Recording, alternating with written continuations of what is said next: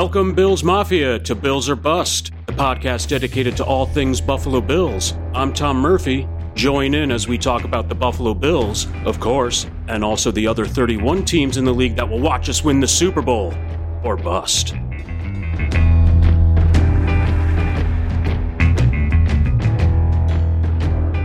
Hey,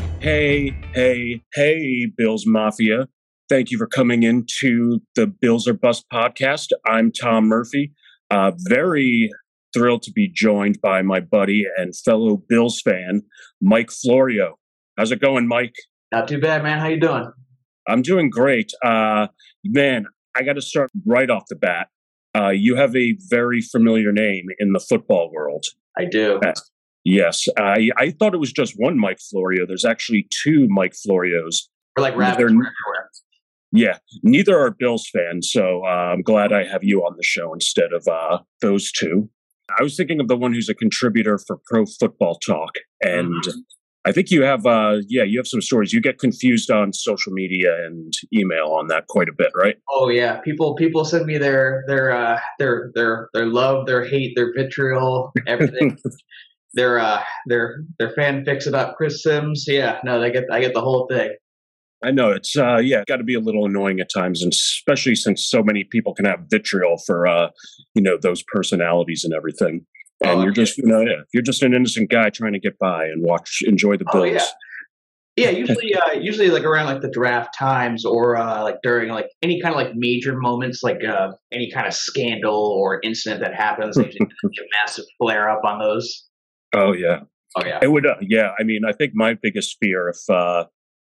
There's plenty of Tom Murphys out there in the world, but I haven't had any no confusion there. I think there's just way too many. Like, could you imagine if one of these guys said something like really horrible and was on the verge of getting canceled? That's yeah. I would have to like lock my emails account. Be like, just tell everyone like just a phone call. I know.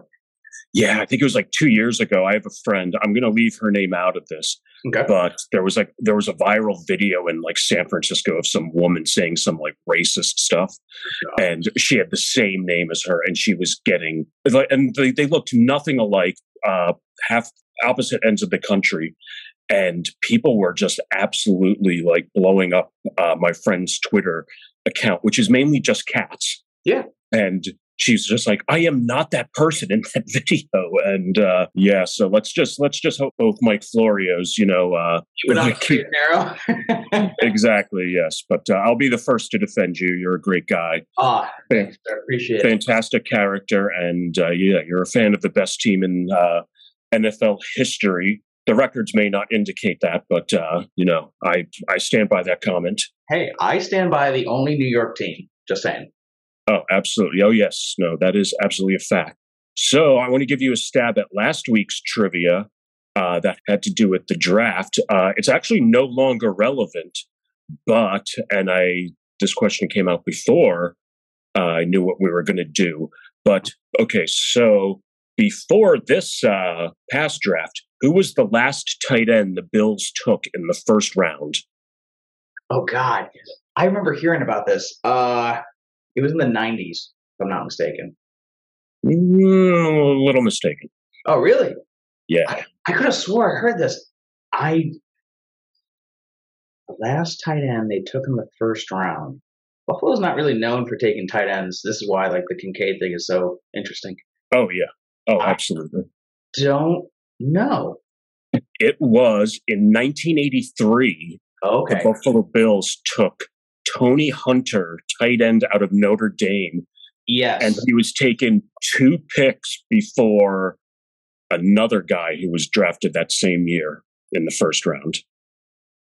Tight end as well, or is he different? I'm sure you've heard of him. Oh, God. I mean, 83, I wasn't even alive then, so it's a little outside of my range. I was 4, but I was not watching the draft. I have no idea. Yeah, I don't. That draft is too far away for me to comprehend. Tony Hunter was drafted 12th overall by the Bills, and at 14th overall, the Bills selected a quarterback from University of Miami named Jim Kelly. Oh, that was the year Jim Kelly was drafted. Yeah, God, I should have known that. It's a hard one. Like so many people forget that. Yeah, and Tony Hunter, I believe, never played it down for the Bills. I think he had maybe like 70 catches in his career with other teams. Never like he was one of those. He was just a bust. Yeah, absolutely. Yeah, I mean he did. Yeah, I want to. I should investigate these things. I want to say it was the Oilers that he had like. The Houston Oilers, I think that he had like not even success with, but actually, got on the field. Yeah, I remember the Oilers were a thing. Yeah. Exactly. I remember I hated them. I hated Warren Moon, which is a sign of deep respect. He used to just murder us. Well, yeah, it was Warren Moon. That's there's a little. It's kind of like you have to respect it and you see it coming. Oh, absolutely, yeah. Dan Marino, I always disliked him. I still dislike him, but he'd never had as much success as Warren Moon did. Well, I mean, back in the day, like this, and this is kind of where like I'm really excited for the AFC to head now. Is like in the era of the squish the fish, Kelly Marino rivalry. Like Dan Marino was like the Dolphins were a solid ass team, and it was brutal to watch them just go to work every time. Oh yeah, no, there were so many. I'm old enough to remember that 90s. I mean, very well. I'm sure you do too. But I was like a teenager those years. There were just so many players during that. Like even later, Trace Armstrong used to just destroy us. Bernie Parmalee had like a couple huge games against us. But even like during the 20-something year Brady absolute dominance of us. And a lot of the younger fans just say, like, oh, the Patriots are their most hated team of all time. It's always been the Dolphins for me. Dolphins have just always been my most hated. And I think that's a reflection of my age as well. Well, and also I think we're on our way back to that, because you look at it now, like with Tua and like the changing up the guard, the Dolphins are a legitimate team as long as they don't kill their quarterback. Oh, absolutely. Yeah. Yep. No, they're a bit scary. They always seem to have these signings. We've had success, a friend of mine who's been on the show quite a bit. He's saying, so, yeah, well, we pretty much own the Dolphins. It's like, yes, we are like, I think 9-2 in the Josh era, but we were scraping by on the skin of our teeth all of those games last year. Oh, yeah. And I remember the one, and this is where I think their particular stadium design is a little unfair, is that they put the opponents in direct sunlight the entire time. I know. Like last year you saw the guys cramping and like just basically like trying to stay hydrated. Oh yeah. Oh, Diggs was like crawling back to the sideline, and that guy, he's a warrior. Yeah. It was. We also have the schedule release coming out in a couple of weeks. I'm praying we don't play in Miami in September, because I think that was the first time we played in Miami in a while. So I was kind of early in the season. Yeah, because usually we have them kind of like later, like we'll have like both games kind of in the back half of the season. Mm-hmm. Oh yeah, for sure. And I've always said, in regards to the Patriots, like in the past few years, once like Brady and Belichick, had their divorce or whatever, went their separate ways, I find each of them more tolerable. I'm not going to say likable, but just way more tolerable now that they're not destroying us on a regular basis. Yeah. And, I would have loved to kind of see like the current age Bills play the current age, or, go see them playing Brady as a Patriot. Mm-hmm. I think it would be fun to watch. It'd be a little cathartic as well. Some, emotional release just watching, like Ed Oliver just beat the shit out of Tom Brady. But oh yeah. If we could have I still contend we probably could have beaten them in that Super Bowl had we not lost to the Chiefs in the AFC Championship, because a lot of things went wrong for the Chiefs that week. So they were not playing with the same same intensity or health as they did against us. Yeah. I always wanted our last revenge on Brady. We're probably not going to get it. He's not coming back. Oh no. And it's just like, it's just something to accept. He owned us, and now it's just onward. And and now we're paying it forward by just destroying the team that he left behind. Oh, absolutely. That's always fun, and look forward to doing that more. And that's another reason I'm always like. So I'm in a different spot now. I have so many New England Patriot fan friends, and they would always console me like, "Oh man, you guys, you guys are on your way up." Like, "Oh yeah, like good for you." And I'm like, but Mac Jones, he's okay, he's okay. When I kind of think the exact opposite. You're like, Bill's still a genius. It's okay. Yes, exactly. Yeah, you still got it. You're good. You're good. You're still, you're still competitive, and it's just it's nice to have full circle back to like the early '90s where they weren't that much of a threat, and we're on the verge. We are a dominant team. We just need that last step. Yeah, but our window is starting to close because we're going to lose all these guys. Everyone's 1-year deals. Like this is kind of like a make or break year for a lot of these guys because we just don't have the capital to keep them around. Oh, for sure. Yeah, it's Tremaine. Tremaine. I would have been mad if he didn't take that contract. 4 years. Oh yeah, or whatever. He's also going to. I think he always handled himself well. I was always shocked at how people really were not really fond of Tremaine Edmonds. It changed a little this year, but before they were just like they throw him under the bus. It seemed, and I mean, he thought he was.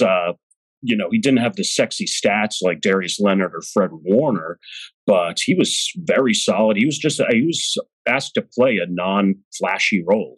Yeah.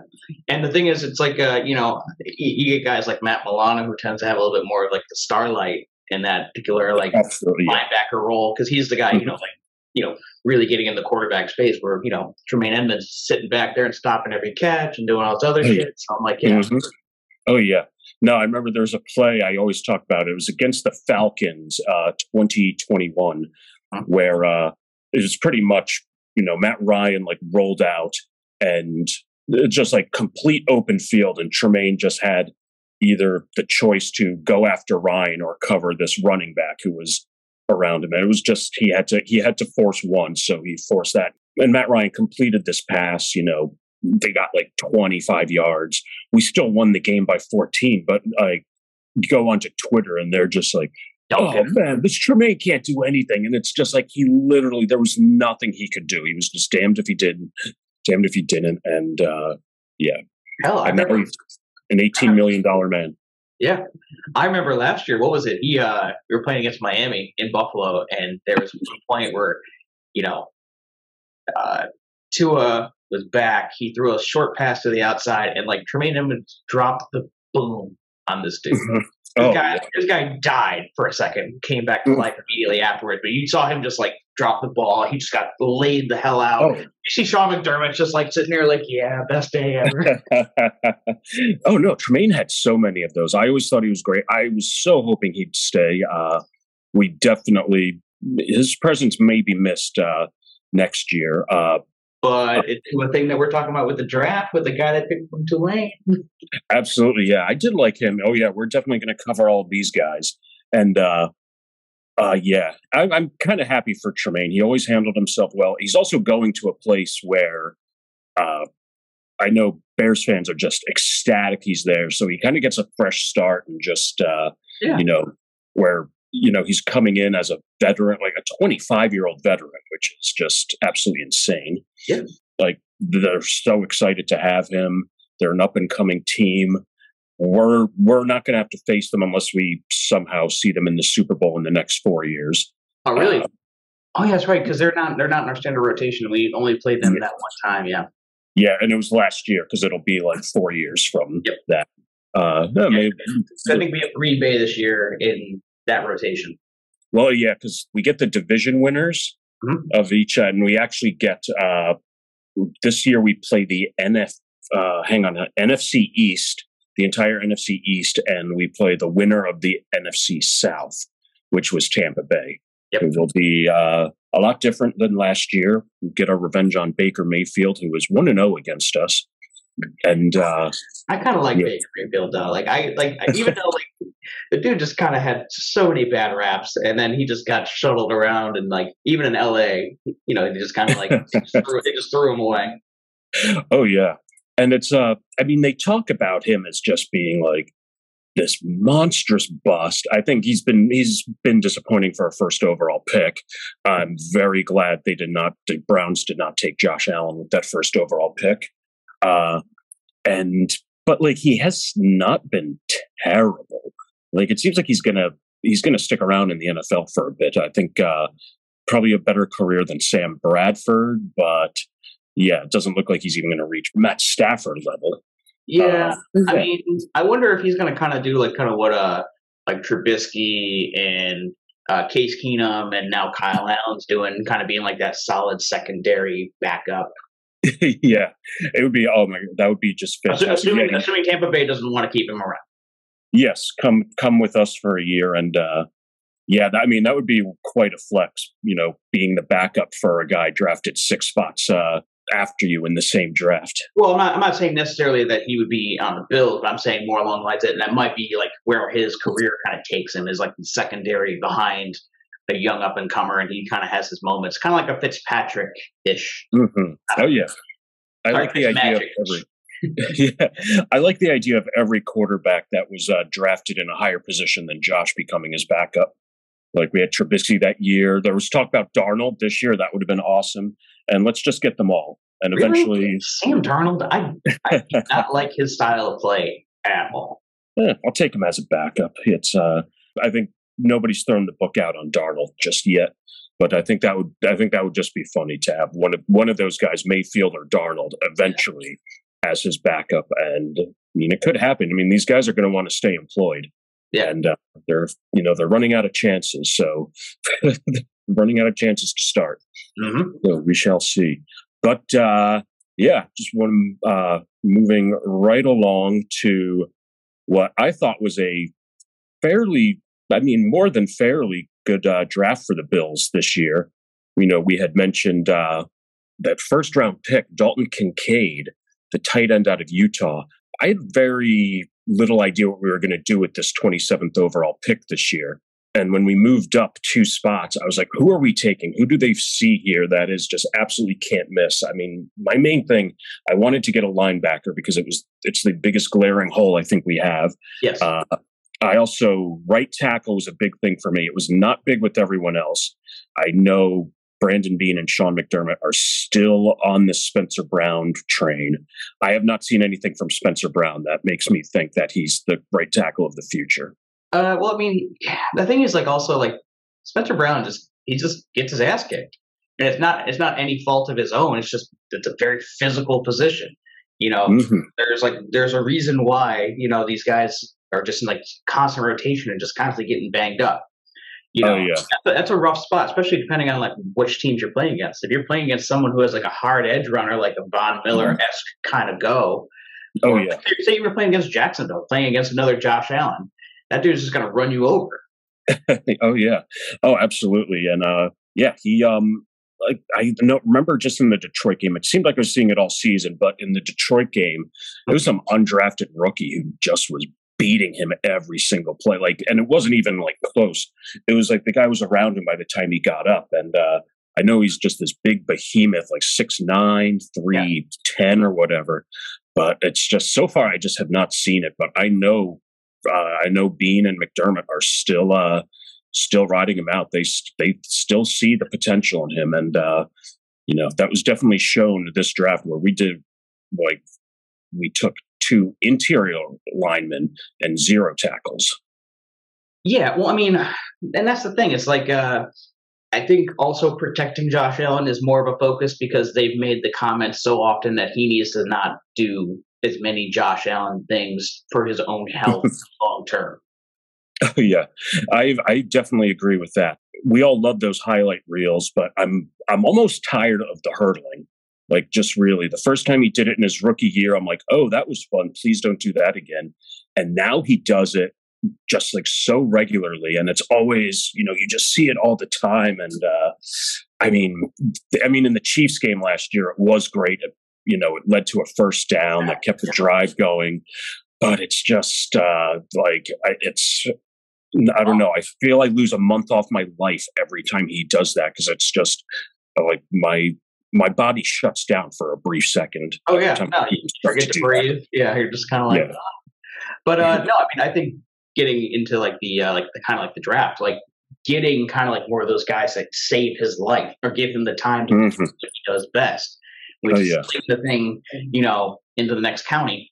It's just, I think that's where they really needed to focus, and that's where they did. You always know they're going to figure out a way to fill in like the hole like left behind by Edmonds. Like Bean's not dumb. Oh, absolutely. The man's a freaking wizard. It is true. I joke with my buddies. It's like I can question these picks, or anytime, and everybody else can. Like, there's always people like, why are we taking this pick? And there's very few people I trust more than them. Like, I should not be in that draft. As much as I think I know, I'm definitely glad they're the ones making the decisions. And because for the most part, you can't. No team's ever been perfect in the draft, but they've done a good job so far. And even with Dalton Kincaid, my jaw just hit the floor because and then I kind of had to think about it. 4 wide receivers had been taken, like, just straight away. And my Zay Flowers died. Everybody had their guy. Zay Flowers was very interesting. I liked Addison, and he was taken, I believe, the pick right before us. Oh, I knew he was going to be gone. I just had a feeling. Yeah, I know. I was just thinking, could it be? And then he was taken off, and I was like, who are we trading up for? And as much as I wanted a linebacker, there was no linebacker worth that spot. No. And Kincaid is, I think, probably an unbelievably underrated pick. And the reason why I'm thinking that is because the dude's a receiver. And if he can kind of be like what Cole Beasley was, if they want to do like the double tight end run, let Dawson Knox be the freight train and let, him just like run like a little, like outside slant, just kind of draw people away, obviously. He's so big. He's like, 6'3", 250 pounds. Like, he's going to move people around. Yeah, he's a lean 250. I think my favorite nickname I saw for him on Twitter was Swole Beasley. Oh, God. But like also like, the fact that he catches everything in a cold, which is great because, he's a target. Like, everyone kind of goes like, oh, yeah, he's like Kelsey 2.0. And I'm like, sure, cool, great, grand. But at the end of the day, Josh Allen needs diversity of targets because he needs to spread all those defenders out, and he just needs guys that are big and fast that he can just launch it to, and those guys can take it and run it. Dawson Knox is amazing. I love him personally. Like, absolutely. Watching him roll through people is a highlight reel of my life. Also, crazy catches he's done. Like when he caught like one flipped over a dude and still made it. Oh yeah, this was I knew this was absolutely no reflection on Knox. I think, you want to get Josh more weapons, and it's like this guy's a weapon. He's an opposite style of Knox. Knox can do a lot more of the dirty work. This is almost like a wide receiver who can just line up on the inside. But he can also block too. Oh yeah, it seems like a Swiss Army knife. That's kind of built for a team that needs that kind of flexibility, like what the Bills are. So if he needs to like drop in to save Josh Allen's life, he'll do it. Oh, absolutely. I'm very, very satisfied with this pick, and it's also, I actually watched over the course of a year, I watched 202 college player reels on YouTube. Okay. Some of them were like 3 minutes long. It was over the course of a year. I wanted to have as much info. And I really wasn't focusing on tight ends so much because I just didn't see it happening in the first 3 rounds. So I was, like I said, I was just really shocked. But the guys on NFL Draft Room where I was watching the draft, they were just salivating over this guy since pick 13. They were like, I can't believe this. They were saying, I can't believe this guy's still on the board at pick 18. They thought he was like a generational tight end. And for us to get him at 25 is just pretty amazing. Well, everyone was kind of going like, oh, well, he had the back injury and that's why he dropped. And I'm like, it's a physical sport. People get banged up. It's not like the end of the world. And I think that a lot of teams tend to do that. They go like, well, this could be problematic and we've been burned before.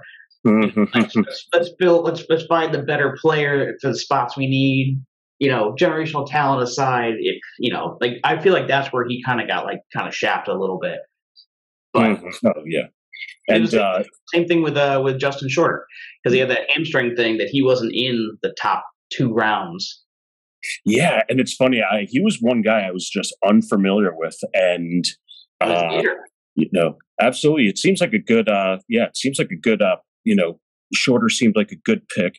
That tall receiver, you know, we've been lacking for a bit. Just now, I know he was. I think he was like a 5-star recruit out of coming out of high school, but just somewhat unproductive for that ranking. But I always think with day 3 picks, it's just you just take whoever you want. You know, the amount, like the success ratio, if you look over the years, it's kind of limited. So you know, don't try and it's a very low risk pick. So yeah, just take who. But at the same time, you know, giving like. I know right now we kind of live in the Stephon Diggs, Gabe Davis with a third option wideout scheme, which I'm hoping is Shakir. But I love Shakir, and I think yeah. But then we also have Deontay Hardy, so it's like, how do you balance? So I think giving those guys also just time to breathe, keeping them healthy. Oh yeah. Like swapping them in and out, letting that stuff go. Like I think Justin Shorter could be a great wide receiver 3 option, you know, to kind of keep things moving. Oh yeah, and I mean I love having competition at that end. You know, we also Trent Sherfield we picked up, who I know he's loved by all of his teammates. I'm not so familiar with Sherfield. I just know you know, his teammates love him because he's a wide receiver who loves to block. And we know we have kept 6 wide receivers on the when we have kept 6 wide receivers on the roster before, and you know, with the expansion of the practice squad, and you're getting bigger names on the practice squad these days. Now, you remember it used to just be like these guys you've never heard of, like walked off the street, and now you get like, you know, wily veterans on your practice squad. So yeah, it's very interesting. Definitely, people were saying is like get Josh weapons, and that's, you know, that they did that this draft. So they well, they did it on both. They did it on both the running and the wide receiver game. Like the fact that you know, the fact that not only do we have going into the point we're going to talk about probably a little later was like Latavius Murray. I'm like, you know, him with Hines and Harris and Cook. Oh yeah. You know, it's like I want them to expand the roster to like 57. That's just like that's where the only problem comes in. It's like, man, it's like this would just be great to have, and it's just like, you know, we probably will only keep 2 quarterback spots. We're not going to do 3. Don't Matt Barkley again. I love that man so much. Oh yeah, he seems Barkley just seems to be very content on the practice squad. Maybe not very content, but you know. He's definitely. I've not heard him publicly complain. And it seems like he's just having the best time of his life at all points. You know, it's like, I get to play football, and I'm not getting killed, and they're paying me. Sick. Oh, absolutely, yeah. Oh, yeah. No, and I know him and Josh are buddies. So yeah, it's I think he just seems happy to be with Buffalo. I think people just like playing for this team, which is seems to be a far cry from like historically in this century.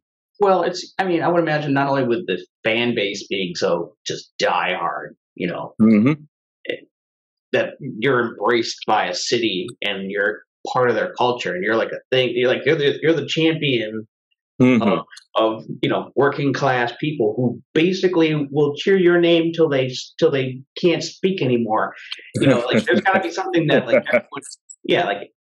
I would imagine that people have to be like, hey, the attitude here is right. The people here are cool. The fans are great. Food's good. You know.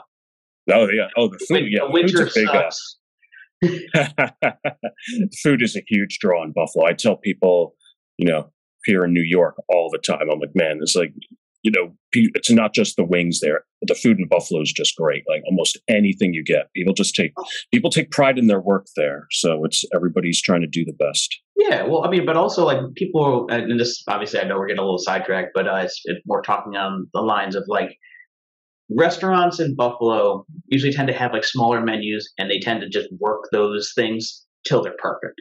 Like, absolutely. You know, I live in New York City, which, you know, unfortunately you have to have volume to maintain. So you have to make a big, expansive menu. You know, Buffalo, guess what? There's a restaurant or a fucking pizza joint. Guess what? They make pizza, wings, maybe chicken fingers, and like maybe like like rigatoni and sauce, and that's it. And that's all they do is power into it, and everything they make is always good. And they've just made the recipe and they've customized it and they've worked it. And it's one of those things that it's just like, all right. Anyways, I know we're getting way off topic on that one, but now I kind of we're allowed to talk Buffalo on the show. Yeah, now I kind of want to beef on Wick, but but yeah, no, it's like in Kenmore, there's a pizza joint called DeMarco's. It's a brick the size of a garage, and they're just pumping out pizza and wings. That's all they offer. It's all they have to. Yeah. And they're fantastic. And you're welcome for the free plug, DeMarco's, if you're listening. Yeah. You owe me a favor and plug this show. All right. Yeah. You can also plug a place in Lockport called Pizza Oven. They're also great to spoon. Oh, Lockport. Okay. That's good to know. Oh, yeah. Pizza Oven, if I'm ever up that way. On Vine. Yeah. It's great. It's probably, it's every time I go back to visit my father, I have to get it. If I don't, it's a problem. Oh yeah, no, there's definitely those spots. I'm even though it's a chain, Jim Steakout, it's I can't leave Buffalo without getting a Jim Steakout, like 12-inch chicken finger sub. That's just disgustingly good. Oh yeah, blue cheese dripping off the like plate, and all right, I could talk about. Sorry. Oh no, please no. It's I'm just thinking about Jim's Steakout now. I wish there was one just right down the street. Love, we got great value in the first round with Kincaid. Even better value in the second round with Osiris Torrance. For months, this guy was projected to go to the first round for us. Everybody was saying, "He's like this guy's going to Buffalo at 27." And he falls all the way to 59. This is just like a double win for us. Yes, I think that this is value on just a high level. And also the one thing about him that's really interesting, and this is where I feel like he's going to be very successful, is that he does one position amazingly and he doesn't do any others. Oh yeah, which because we saw this last year, like Quisenberry was just being shuffled around so much that he was struggling outside of his role. Mm-hmm. Yeah. And then, he's like sitting here, he's like in the center for like Mitch Morris at one point. I think he was like even like right guard. And, we were watching these guys struggle. And this dude, he's going to just be a guard and all he's going to do is just save Josh Allen's life. Oh, absolutely. Yeah. It's, and I think he excels both in pass blocking and run blocking. I think they say he's a little better at run blocking, but I think even in pass blocking is an upgrade than any guard we had last season. I mean, Saffold was an unmitigated disaster, which was very surprising. And Bates is just, I think we were expecting way too much from him. I think he's being pushed out because we also made two, it seems left guard is going to be solidified by Connor McGovern, the free agent. And we got David Edwards from the Rams, who started like 70 games in his career. And now it's, I was thinking, okay, that's probably an even upgrade over Bates. Now, I don't even think he's competing. I don't even think Torrance is competing with him. I think Torrance goes in week one as right guard. And you also have Ike, Oh, that's right. He was just injured. He's always been solid and like absolutely solid. You definitely need depth on the line, and he's a veteran. I think kind of like how they have the depth of the defense, how they can do the whole rotation thing just to keep these guys a little healthier. I think having those kind of things huge. Because I mean, unfortunately, like there's only one Mitch Morris. It's really hard to replace him. But for sure, luckily, Dion has like Tommy Doyle, and that way he can if he needs a breather, he has a chance. Oh yeah, Doyle. That's it was that touchdown he had in the playoff game. That was fun. Anytime I've seen Doyle on the field, we didn't see him at all last year. It was only his rookie year. Mm-hmm. Anytime we saw the field in his rookie year, it was just it was almost laughable. He made Spencer Brown look like Trent Williams at times. But I can't be negative on this show because I hope to have these guys on. And and the thing is, I think that keeping them healthy long term is way more effective than trying to be like, hey, we're just going to have Ryan Bates played every game and he has to be the first. He has to be the starter. No, like give these guys a chance to like heal up. And I mean, their position is so brutal. Oh, absolutely. We felt the pinch of it last year with some of these guys getting banged up, a little too banged up that they just couldn't do it. And you saw Josh just scrambling for his life. Oh, absolutely, yeah, and he did that way, way, way too often last season. That was a huge gaping hole for them, the interior line, and with free agency and the draft, they took care of it. In the 7th round, we took another guard, Nick Broker from Ole Miss, who's an interesting story. I even follow like future mock drafts, a year or two before. And I think when Broker was a sophomore, he was projected as a top 10 pick when he was at left tackle. I'm assuming, I think he gravely overachieved, or they underestimated his arm length.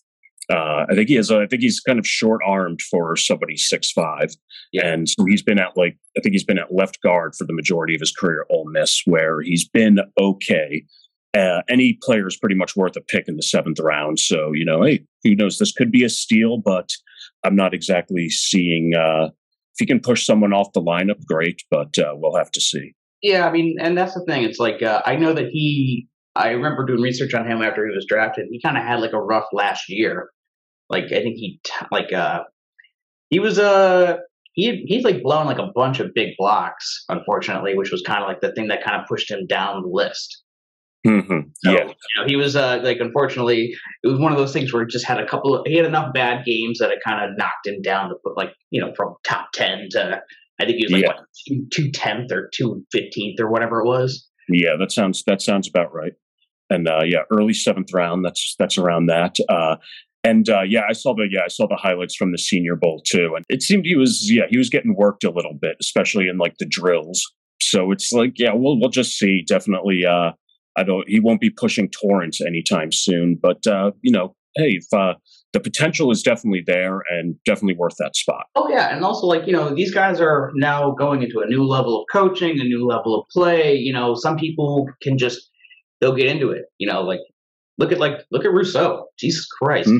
Oh, absolutely. Exploded. Yeah, it's. I'm just waiting. I mean, he's already proven his worth. I mean, he hasn't gotten the double-digit sacks yet. He's had some injuries, but Rousseau. One thing that's completely undervalued with him amongst the fan base is he's fantastic against the run, and that usually gets a little that gets thrown under the rug because everybody just wants to see. People just love the sacks. I'm guilty of that too. I just sacks are fun. Yeah, when he's on his sack game, he is, and then sometimes you just don't see him for a while. And speaking of the defense, I had to wait till the 3rd round for us to get the linebacker position taken care of. Yeah, Dorian Williams. Yes, Dorian Williams out of Tulane, who I had rated pretty high amongst linebackers. I thought 3rd round was probably a good spot for him. I was also in the boat of possibly drafting 2 linebackers this year, maybe one in the 2nd and one in the 3rd after we'd go like best player available. But linebackers really dropped this year, with the exception of the Lions completely reaching for Jack Campbell. I thought if he was still available, I thought that was a pick for us. I had heard many people had him many teams had him very low valued, and I just. I was shocked he was the first linebacker off the board. I would have thought that would have gone to Trenton Simpson or Drew Sanders. I mean, Campbell kind of is the unflashy type, but he also wasn't just like a perfect, fundamentally sound. He had a bunch of missed tackles at Iowa. I'm just representing here with my sweat. For those who can't see, I'm wearing an Iowa sweatshirt. I didn't go to the school, but Micah Hyde and AJ Epinesa did, so, and Ike Bucker. Yeah. So that's my connection there.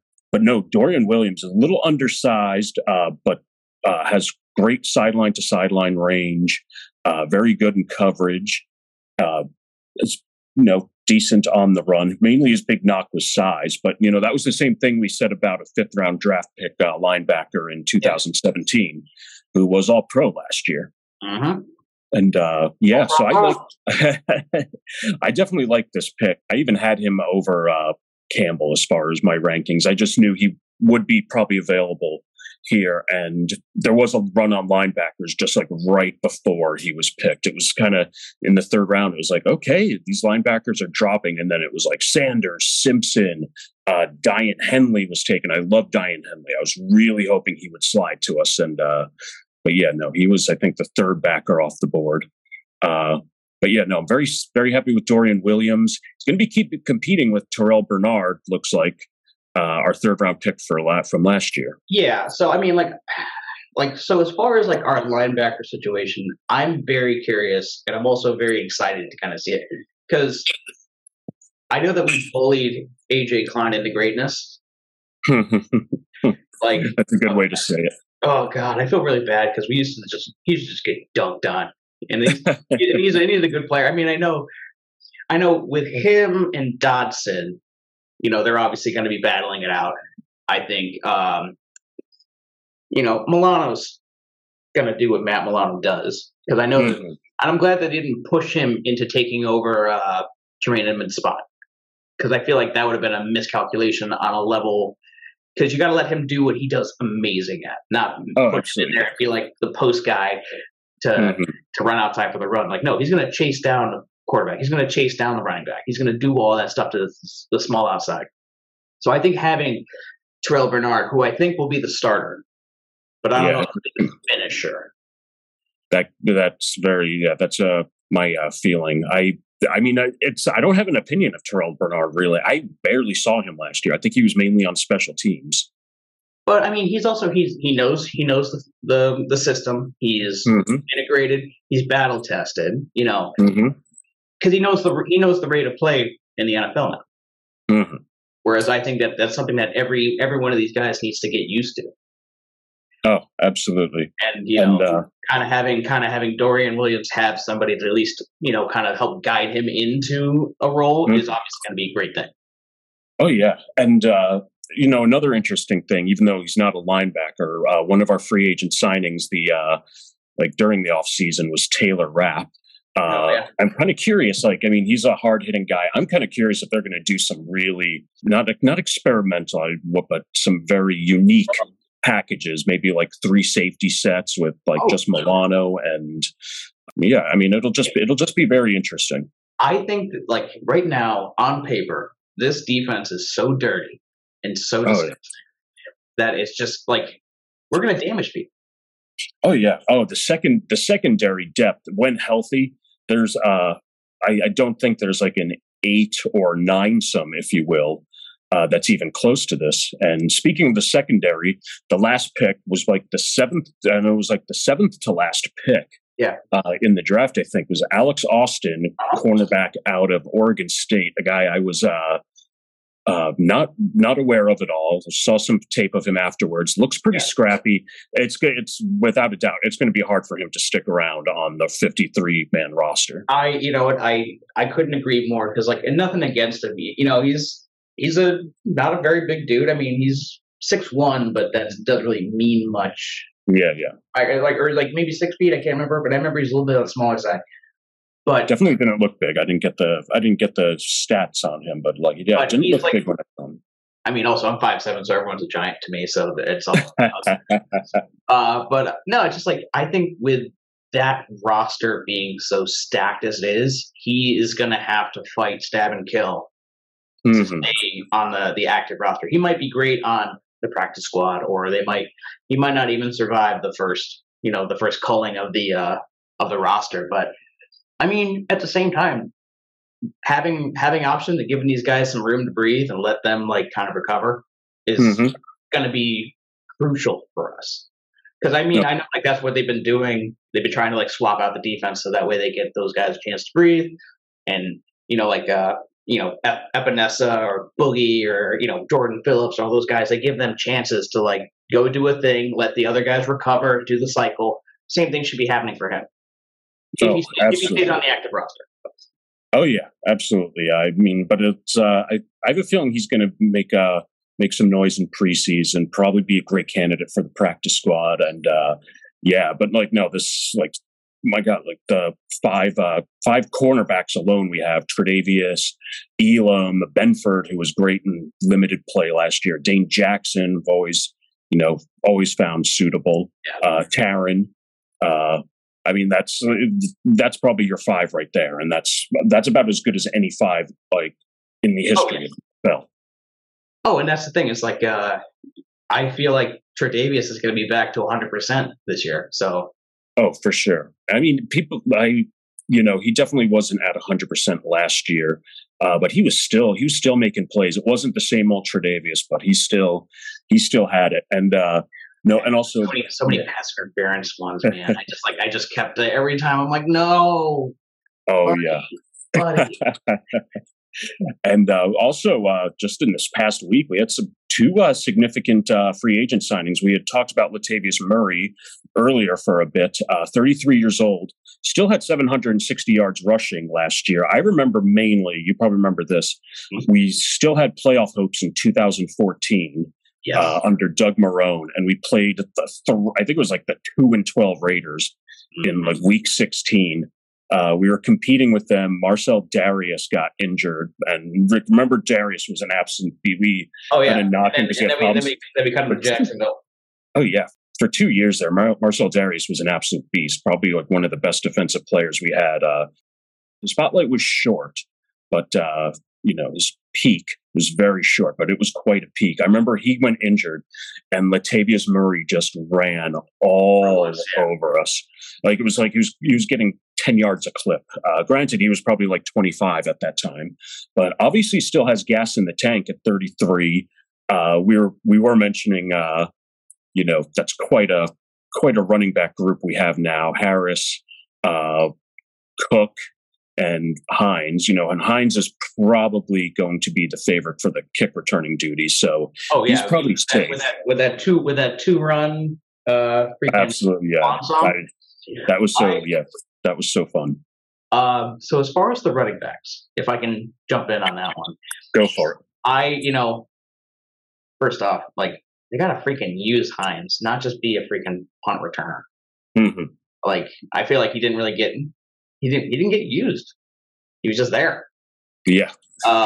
As far as Latavius Murray, I think that he is not an every down back. I think he is maybe like the third and short, the boom bust kind of guy. Because between him and Damian Harris, like those are going to be your two ground and pound dudes. Mm-hmm. And then you have Cook, who is obviously the flex runner receiver. Then you have Hines, same thing. Those are the two speed demons. Mm-hmm. So I think having the 1-2 punch era is great. Now, the one thing about like Latavius Murray, and I mean no disrespect on this one, is that obviously his age does come into it. He has the 1-year deal. If he makes it through into the active roster, I think he's going to just brutalize people. Oh, absolutely. Because Buffalo also isn't a heavy run team, so he's not going to be. Since we don't have Motor anymore. James Cook is obviously going to take the number one spot. And then you're going to have Harris and Murray basically be the slam guys. Oh, absolutely. Yeah. And Harris, Harris had some of those injuries issues last year. So it might be nice to have, Murray on the practice squad as like almost like a compliment where we barely lose a step if something, I mean, knock on wood. I hate even thinking that, but Damian Harris was absolutely one of my favorite, free agent signings of any year. Especially, I love the guys who usually just tend to brutalize us, and we just get rid of that by signing them. And that was huge. Another signing we had this week, I absolutely loved Poona Ford, defensive tackle. I can't believe this guy stuck around till after the draft. Absolutely loved in Seattle. People just loved him. The overachiever to the absolute max. Undrafted free agent out of Texas, considered small, but absolutely dominating. He joins a already full defensive tackle. He physically he doesn't make sense. Mm-hmm. He's a 310-pound dude running like he's like a 200-pound dude. And just chasing down quarterbacks. Like I remember watching like a reel of him just like dominating Kyler Murray, and Kyler Murray's fast as hell. Oh, absolutely. And I'm just like sitting here. I'm like going like, how? How does that work?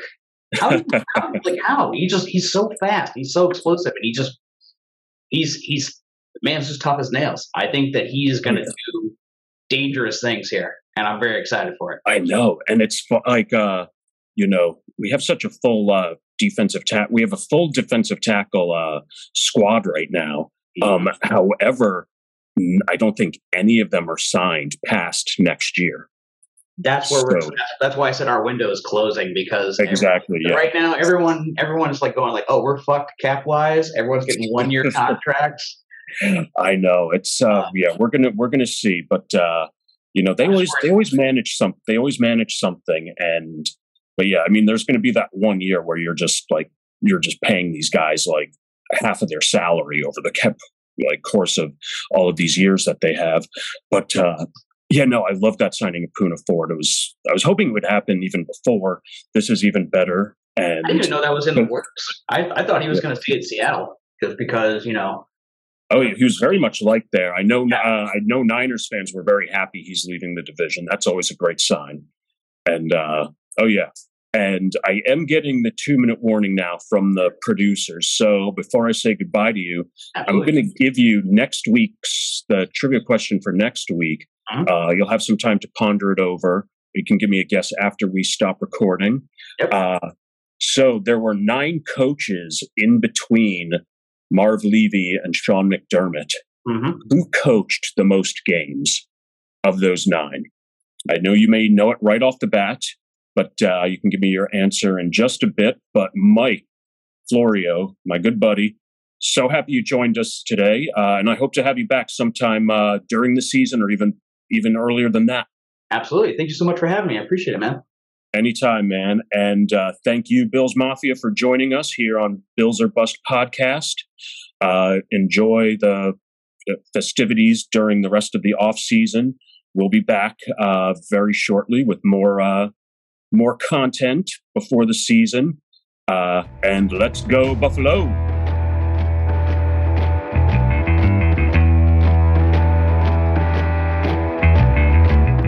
Thanks again for listening to Buffalo Bills or Bust. Remember to like and subscribe.